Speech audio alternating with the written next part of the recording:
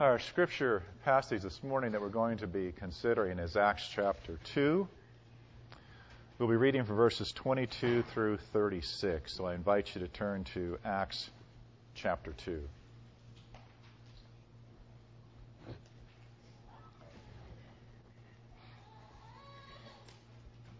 Before we consider God's word, let's pause again to ask for God's direction and guidance by His Holy Spirit. Our Father, we come to Scripture again, and we would pray for the measure of your Spirit needed and necessary for us to understand your Word. Help us never to take it for granted, Father, that the Scriptures which you've given, both Old and New Testament, are inspired of you, breathed out by you, and therefore have a message that transcends what we can ordinarily know and understand. Father, that which we can't fully comprehend at all, apart from the guidance and direction and influence of your Holy Spirit. It's that which we pray for now. We would ask, Lord God, that you would guide us into all truth. We know that this is how you feed those who are Christians.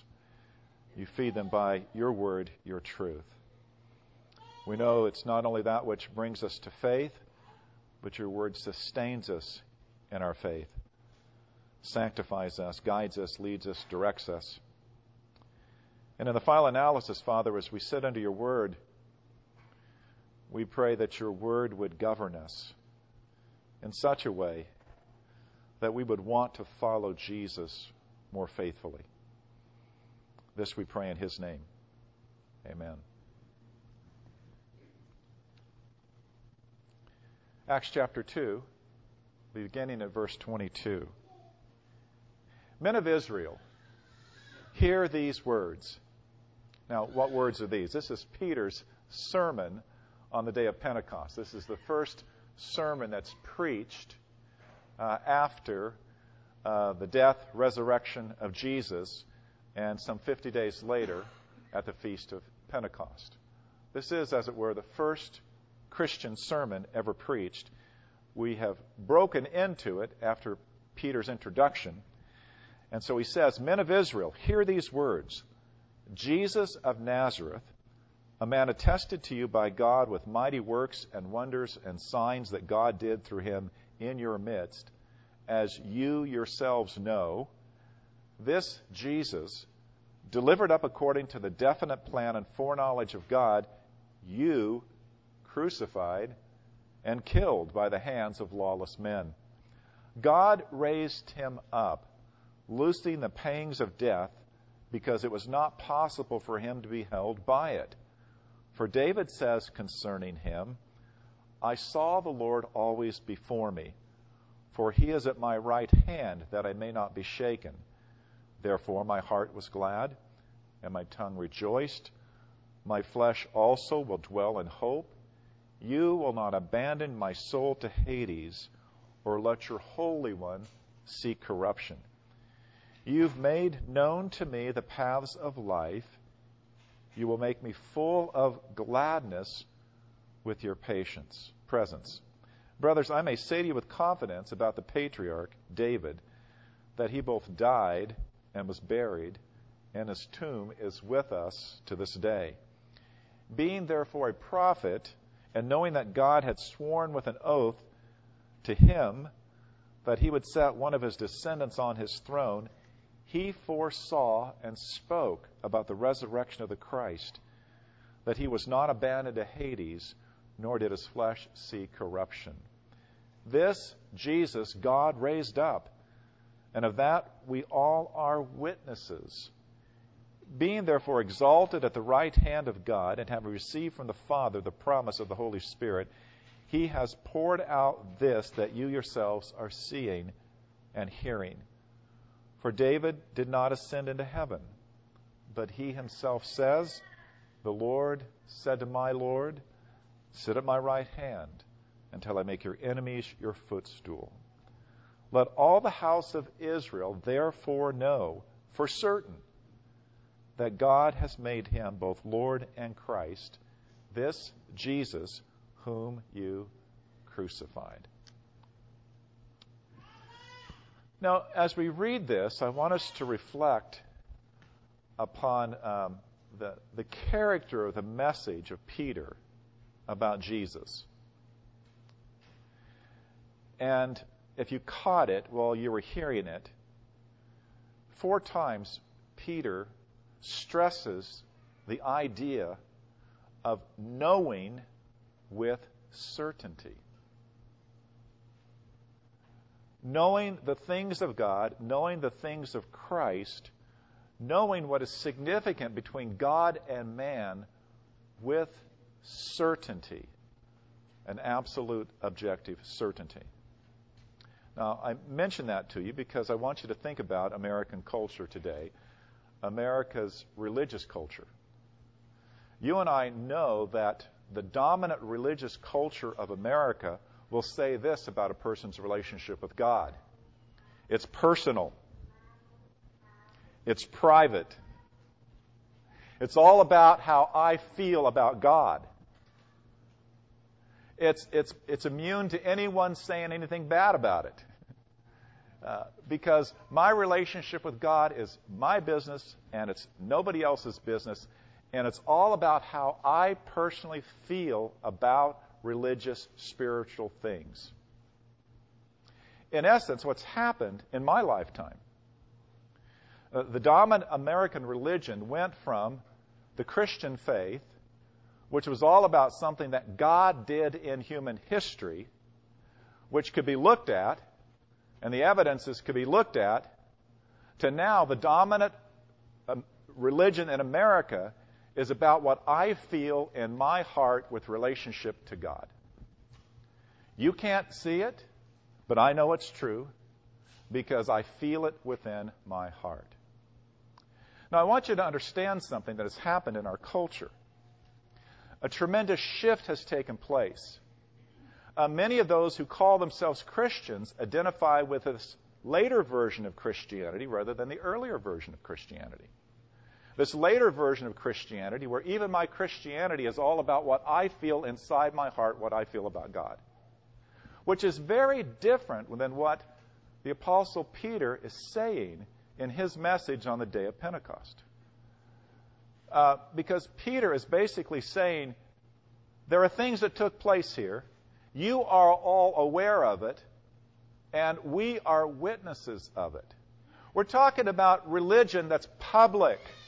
We're talking about religious faith that's grounded in things that actually happened.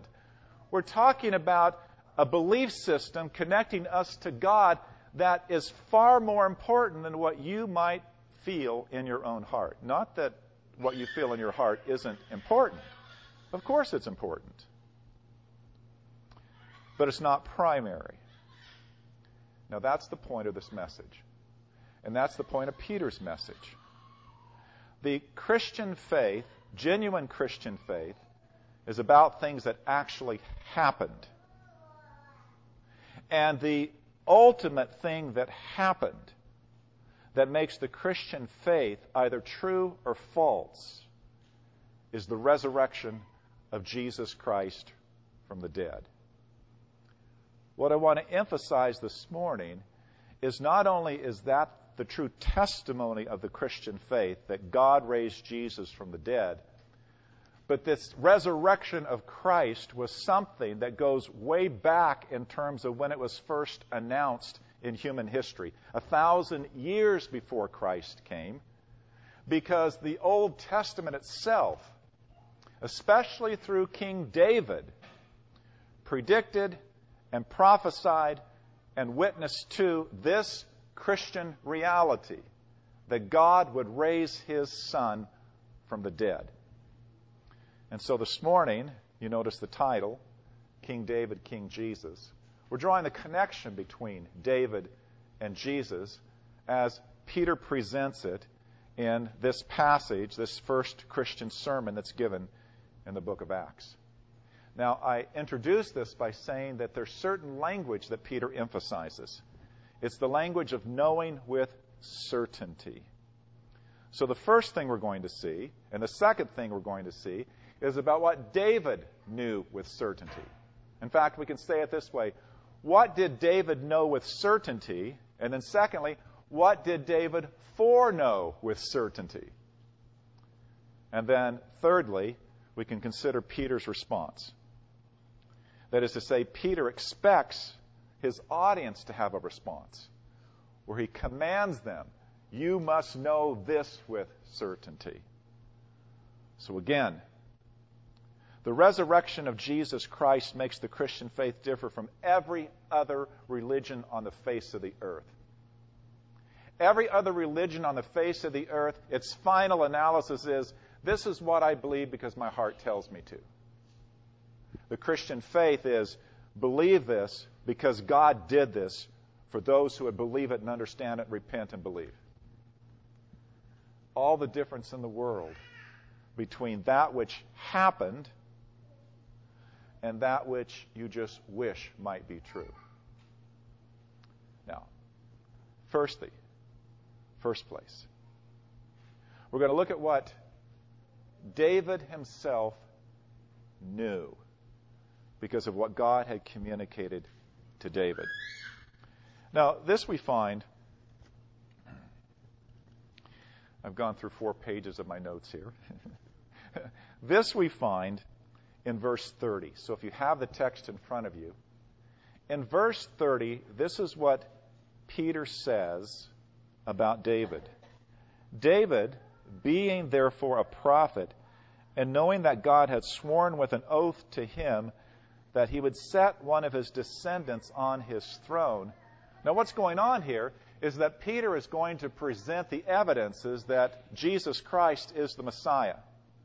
And the first thing that he's going to reference is the fact that God made that promise to David 1,000 years before Christ came, that the great eminence of David's throne was going to be such that God would promise and covenant on oath with David, there will come one of your descendants who will sit upon your throne forever.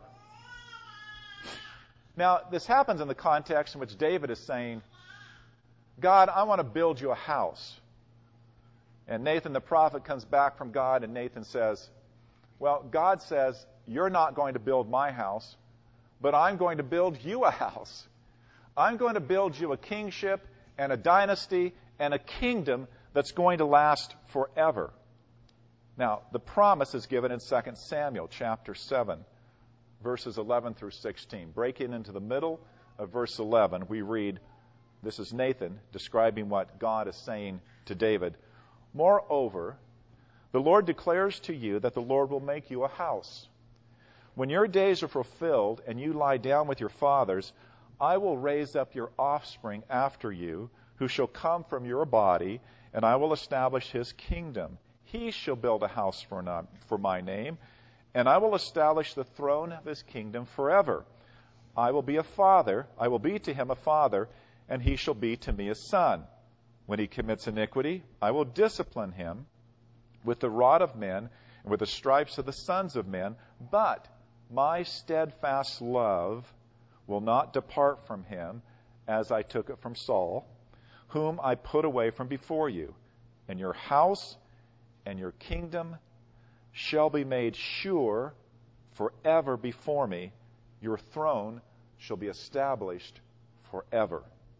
So in this oath that God makes to David, it's also a covenant, as we shall see.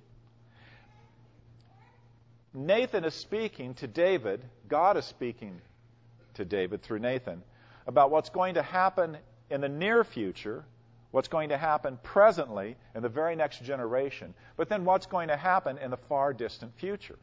So with respect to the things that are going to happen near to David's time, God says, look, your son, we find out Solomon, is going to be the next king.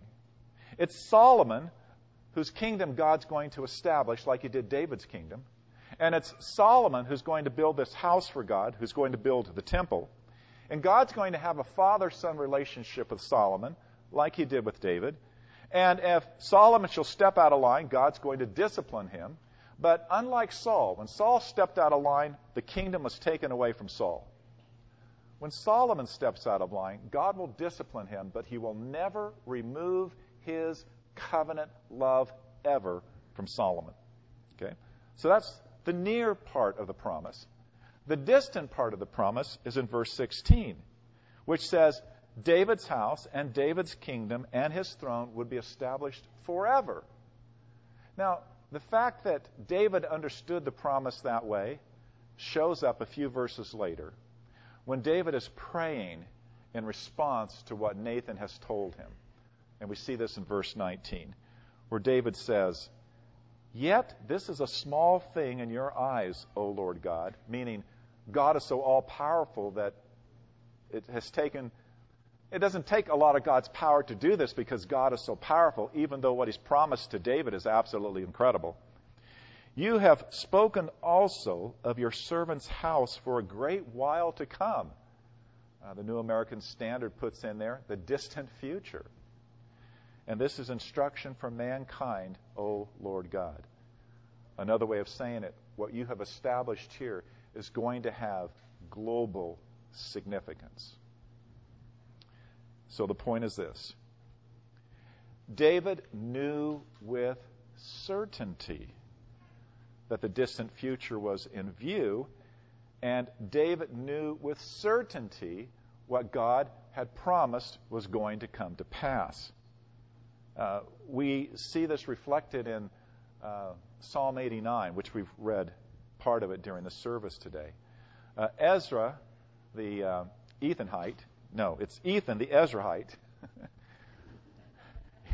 Unless I read it, how do I really know? It's Ethan, the Ezrahite, who has written this psalm, and it's sometime after the kingship of David, and perhaps during the end of the kingship of Solomon, and perhaps even after the kingship of Solomon, when things are not necessarily going so well for Israel. But this is what Ethan says.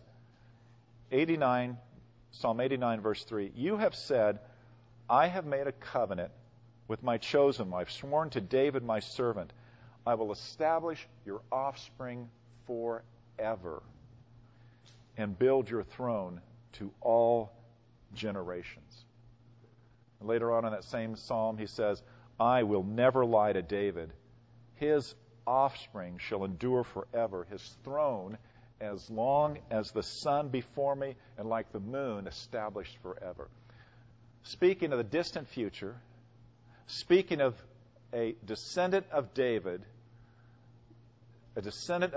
taking the throne and being on that throne forever. Now what is this? How did the Jews understand this for the next 1,000 years? They understood this as God promising the Messiah of Israel to be a son of David, and that the Messiah would have his kingdom established forever.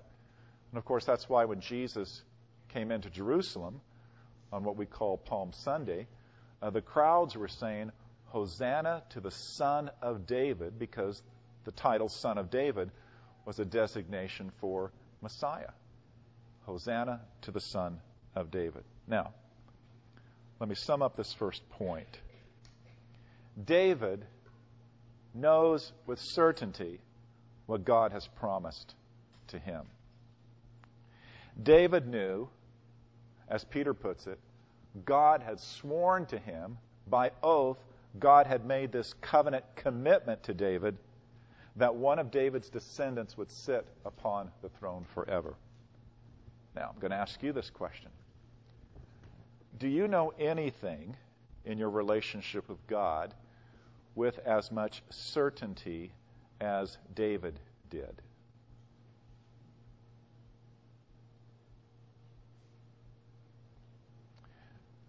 I hope you think yes. And I hope it's not just you think yes, I hope it's your deepest conviction. Because the promises of God in the gospel of his Son are not iffy. They're not maybe. They're not possibly. The promises are given with absolute certainty for believers to believe and to trust. And when God says, through Christ, your sins are forgiven, that is absolutely certain. It's not iffy. There's not some possibility that this might not be true. In fact, What I would say is that everyone who's truly a Christian, with absolute certainty, can claim as your personal testimony the 23rd Psalm. You're able to say with absolute certainty, "The Lord is my shepherd, I shall not want. He makes me to lie down in green pastures. He leads me beside the still waters. He restores my soul. He leads me in paths of righteousness for His name's sake. Yea, though I walk through the valley of the shadow of death, I will fear no evil, because you are with me. Your rod and your staff, they comfort me. You prepare a table before me in the presence of mine enemies. You anoint my head with oil. My cup overflows. Surely," there's the certainty, "goodness and mercy will follow me all the days of my life. And I will dwell in the house of the Lord forever." In the gospel, you have God's promises that are every bit as certain as God's great covenant with David, by which He was going to bring His own Son, the Messiah, into the world. Now, secondly, within Peter's sermon, we see not only what David knew, but we see what David foreknew. And the distinction here is that God made this direct promise to David through Nathan, but then God also used David as a prophet. And, a little more than half at least of all the Psalms are written by David. He was called the sweet psalmist of Israel.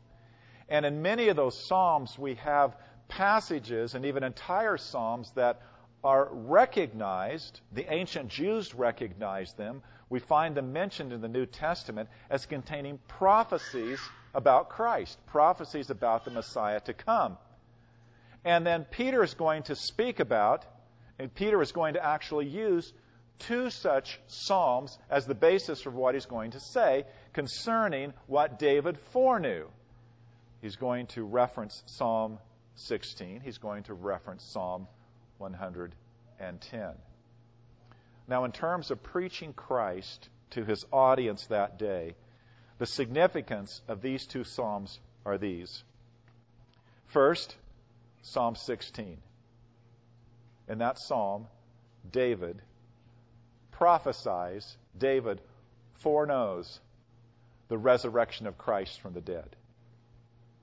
In Psalm 110, David prophesies, David foreknows the raising up and exaltation of Christ to the right hand of God the Father. Now, to look at this, we see in verse 16, this is verses 25 to 28, Peter quoting what David foreknew. Verse 25 begins verse 11 in Psalm 16. For David says concerning him, I saw the Lord always before me, for He is at my right hand, therefore I may not be shaken. Therefore my heart was glad and my tongue rejoiced. My flesh also will dwell in hope. For you will not abandon my soul to Hades, or let your Holy One see corruption. You've made known to me the paths of life. You will make me full of gladness in your presence. Now, Peter argues this way, beginning at verse 29. Basically, Peter says this. We can say with confidence that David isn't speaking about himself. How do we know this? Well, because David died, and David's buried, and his tomb is with us even to this day. But, then Peter references, verse 30, but David was a prophet. And David foresaw and spoke about the resurrection of the Christ, that Christ was not abandoned to Hades, that is, he was not abandoned to the realm of the dead, nor did his flesh see corruption. In the tomb, the flesh of Jesus did not decay. Now that's very straightforward.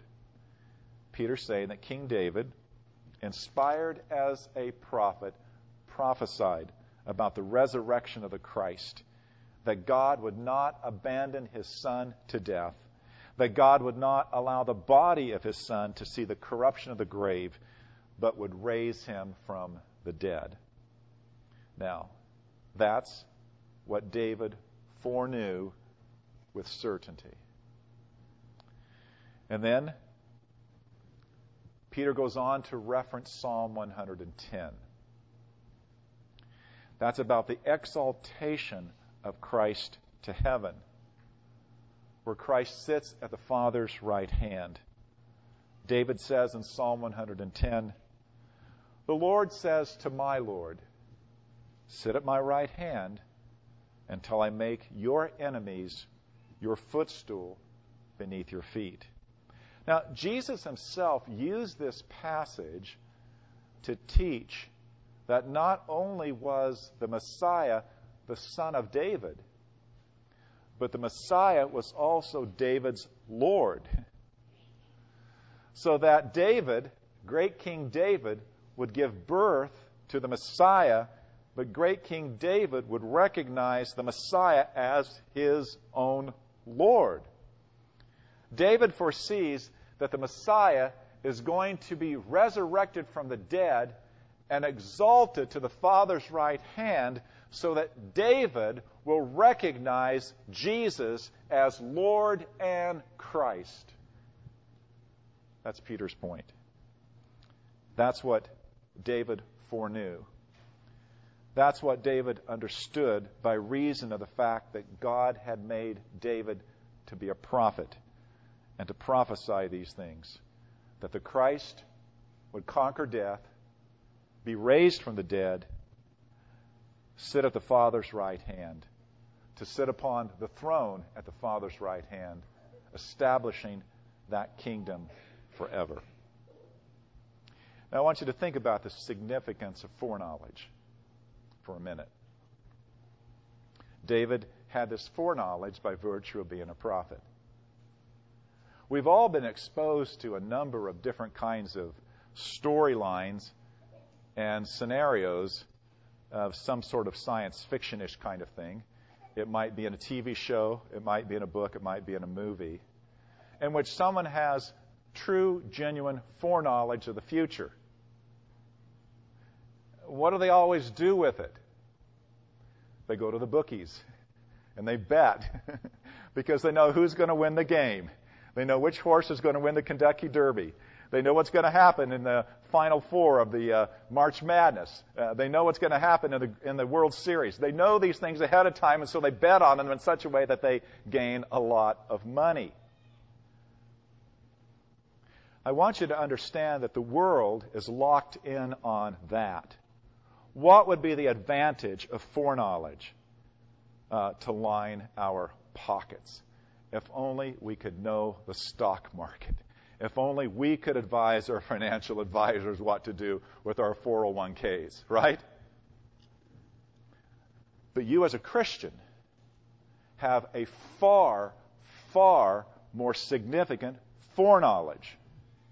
And it's given to you in the Scriptures. Look, the Bible places foreknowledge into these kinds of categories: life and death, time and eternity, eternal consequences. We have the certain foreknowledge of certain future events. For instance, Hebrews 9:27 says, with respect to the future, "It is appointed to man to die once, and after that comes judgment." And in 2 Corinthians 5:10, Paul says, "For we must all appear before the judgment seat of Christ, so that each one may receive what is due for what he's done in the body, whether good or evil." Now, this foreknowledge is infinitely more valuable than the riches of this world. To know that each of us have a future appointment before the judgment seat of Christ, to know that we're going to meet with the Creator and Redeemer of the universe, that has the power to put everything in life into its proper perspective. Because Paul says, in light of this, therefore we make it our aim to please God. But we also have this foreknowledge before the judgment seat of Christ, that we will be safe and secure because of the promises of God with respect to that day.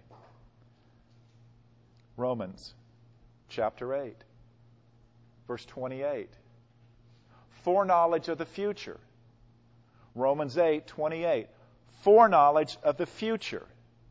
For we know that for those who love God, all things work together for the good, for those who are called according to his purpose.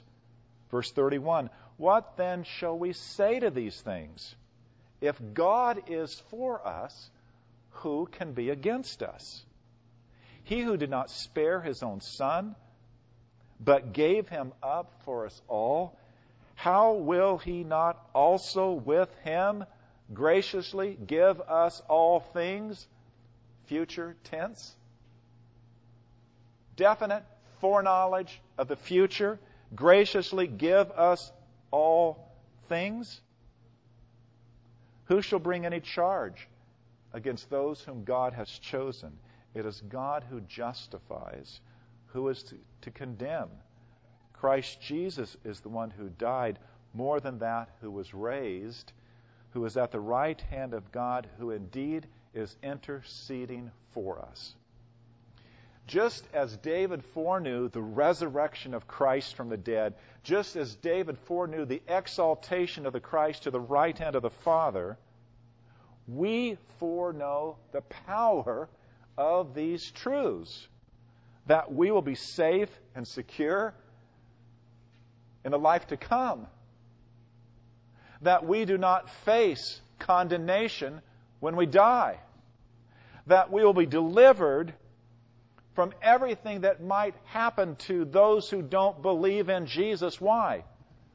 Because the promise of Scripture is this: Jesus was delivered over for our transgressions and was raised up for our justification. Finally, the response that Peter commands his audience to hear. He says in verse 36, "Let all the house of Israel therefore know for certain that God has made him both Lord and Christ, this Jesus whom you crucified." The first thing they have to know for certain: their role in the death of Christ. The house of Israel put Jesus to death. Back in verse 23, Peter put it this way: "This Jesus you crucified by the hands of lawless men." Yes, the Romans were the executioners, but you, the house of Israel, you were the judge and you were the jury. You played that decisive role. You judged him worthy of death. You called for his crucifixion. The second thing that Peter mentions that they must know: God hasn't abandoned them in spite of their role in the death of Jesus. Because in spite of their incredible sin, the house of Israel was to know for certain that God had made Jesus Lord and Christ, even their Lord and their Christ, to all who would repent and believe in Jesus. Because that's the rest of the story of the sermon. Peter preaches this. Their hearts are cut, pierced, convicted. They ask, "What must we do?" And Peter says, "Repent and believe." How does that relate to us? What Peter commanded the house of Israel to know, and to know for certain, applies to all mankind. All people everywhere are to know that it was our sin that put Jesus on the cross. Even as the prophet Isaiah has said, "All we like sheep have gone astray. Each of us has turned to his own way, and the Lord has laid upon him the iniquity of us all." All people are to know that Jesus was pierced for our transgressions. crushed for our iniquities. Upon him was the punishment that brought us peace, and by his wounds we are healed. All people everywhere are to know Jesus Christ died for our sins in accordance with the Scriptures, was buried, and he was raised on the third day in accordance with the Scriptures, so that if we confess with our mouths that Jesus is Lord, and if we believe in our hearts that God has raised him from the dead, then we will be saved. And that is what the Christian faith has always professed about genuine saving faith. It is a faith that connects us to what God did in Christ. The cross, the tomb, and most significantly, the resurrection of Jesus from the dead. And that's why we have sung, and will sing again, this new song that we sang this morning, which is a powerful gospel invitation. Come, behold the wondrous mystery, slain by death, the God of life. But no grave could e'er restrain him. Praise the Lord, he is alive. What a foretaste of deliverance, how unwavering our hope, Christ in power resurrected, as we will be when he comes. Let's pray. Father, may we have this anchor into what you have done, that our hope is not a vain aspect of wishful thinking, that we recognize that you raised Jesus from the dead. And in raising him from the dead, you have vindicated all that he claimed to be and all that you have said about him, that he is our Savior and Lord. In his name we pray. Amen.